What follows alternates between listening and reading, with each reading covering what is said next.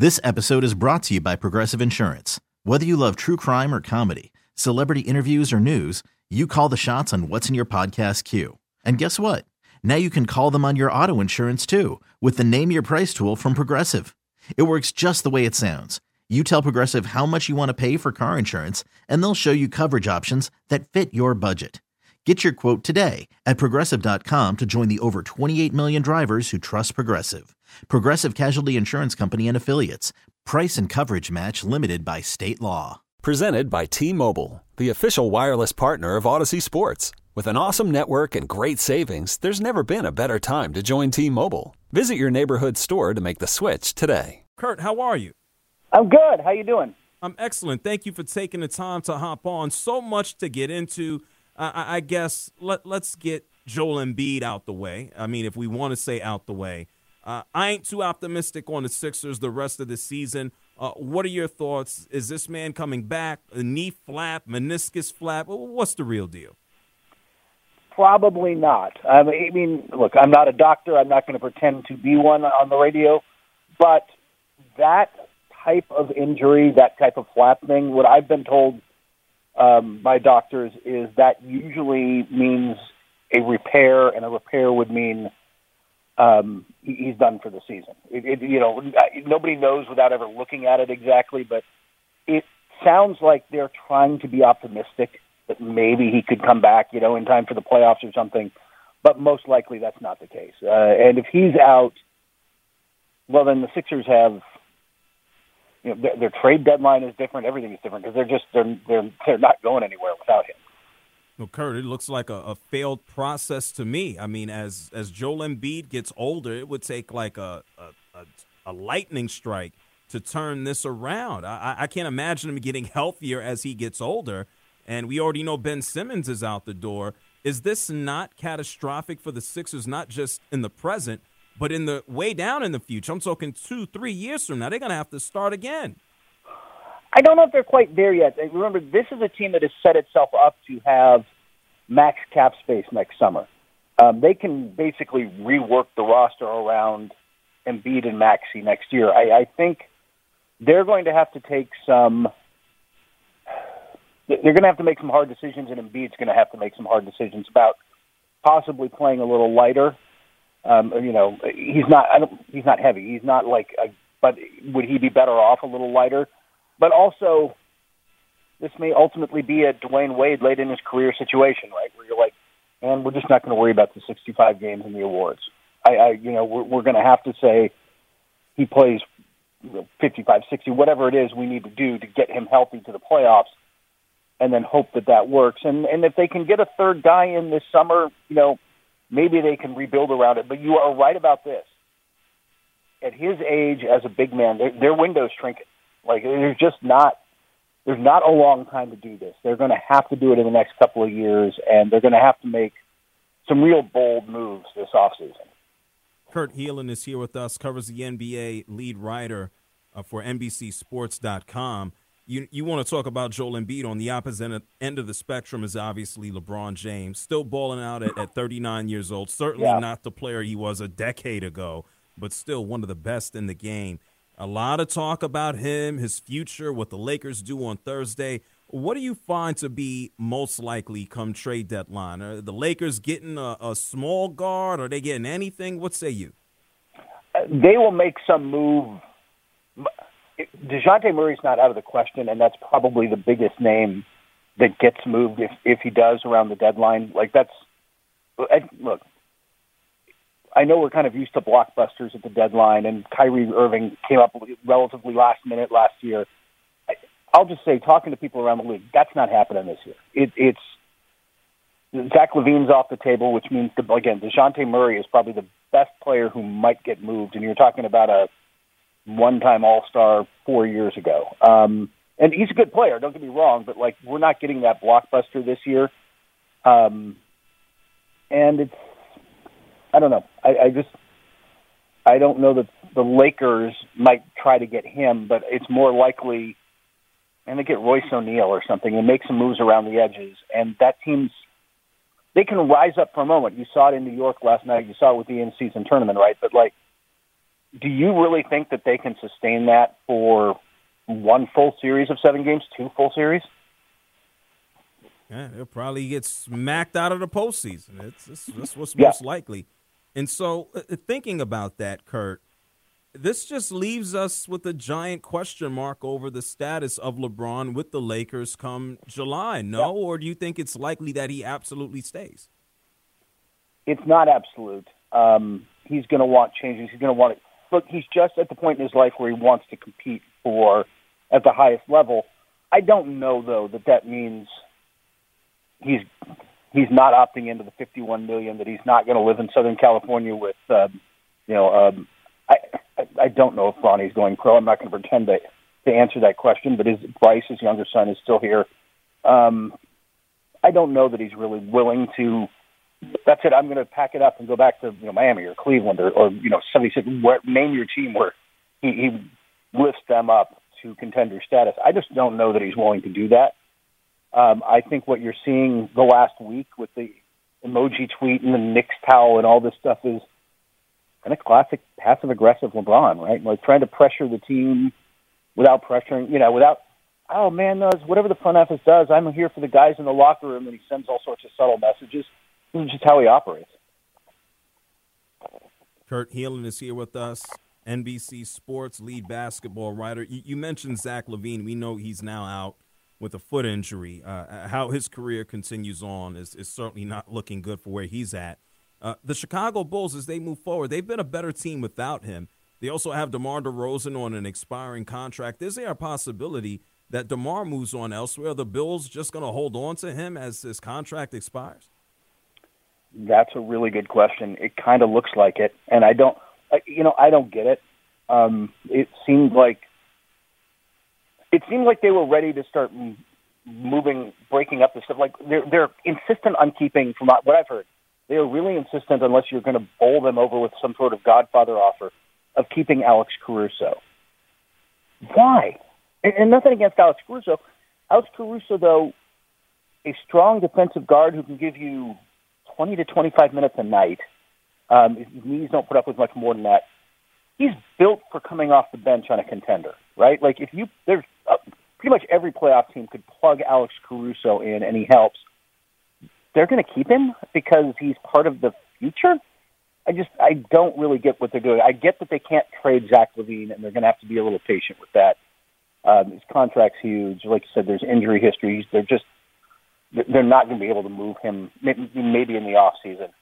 But I don't know why you're keeping DeRozan. I don't know why you're not pivoting towards a rebuild right now. You don't necessarily have to tear it all the way down, but you've got to start pivoting because this. I mean, what are they? The 8th or 9th seed right now? I haven't looked at the standings this morning. Yeah, number 9, going nowhere. Yeah. Playing elimination, if that. Yeah, it's like, hey, if everything comes together for us, we can make the play-in? Really? That's what you're going for? You're Chicago, man. You should be better than that. Kurt Helin is here with us, NBCSports.com, lead NBA writer. When you think about the teams that are actually or will have an actual legit shot to win a championship, we know Boston sits at the top in the East, and Milwaukee is still trying to get it together defensively. On the West, you have some young teams at the top there. No strong indicator that they're going to, be the same when we get to playoff basketball. What do you see happening, or most likely to happen, with the East and West as we kind of draw towards the finals? Look, Boston's the team to beat, but they are a flawed team. Anybody who watches them knows, and I'm not the only person saying this, for a team with that much talent, they rely way too much on the three ball, and they don't work it inside out. They don't get their 3-pointers cleanly sometimes. They degenerate into isolation at the end of games, and because of how they get their threes, their ability.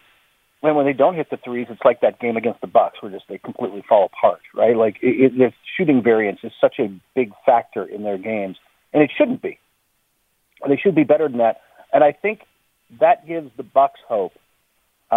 Because maybe they can get their defense together. But it should also give, the Knicks and the Cavaliers, by the way, I think with all the hype around the Knicks in New York, people have been sleeping. The Cavaliers have been playing pretty much just as good as them for a month now and have really great talent as well.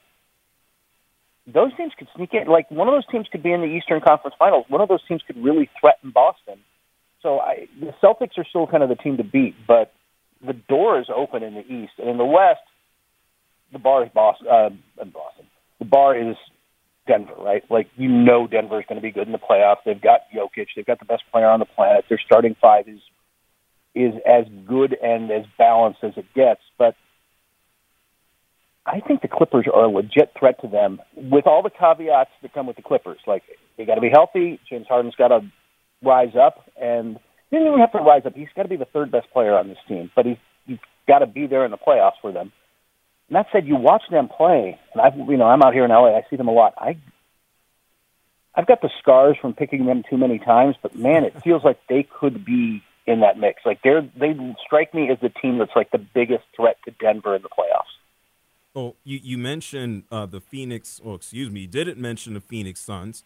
We certainly know it's I don't want to say surprising. Bradley Beal is playing with Devin Booker, with Kevin Durant. Do you think that they can be right there in that mix, or is there still some depth that needs to get worked out, which we might see on Thursday? Yeah, we could. They're looking for depth. They're looking for defense. The problem is that, like a few teams like the Bucks, they used so much draft capital to get their stars, and they just don't have that much to trade. They're very good. I think they can win a series. I'm not sure they can win two. I'm not sure that their defensive depth is just going to be good enough when really put to the test. And that said, there are times you watch them and think, man, that offense, like, who's going to stop them when they're really rolling? And their numbers when their big three are on the floor are fantastic.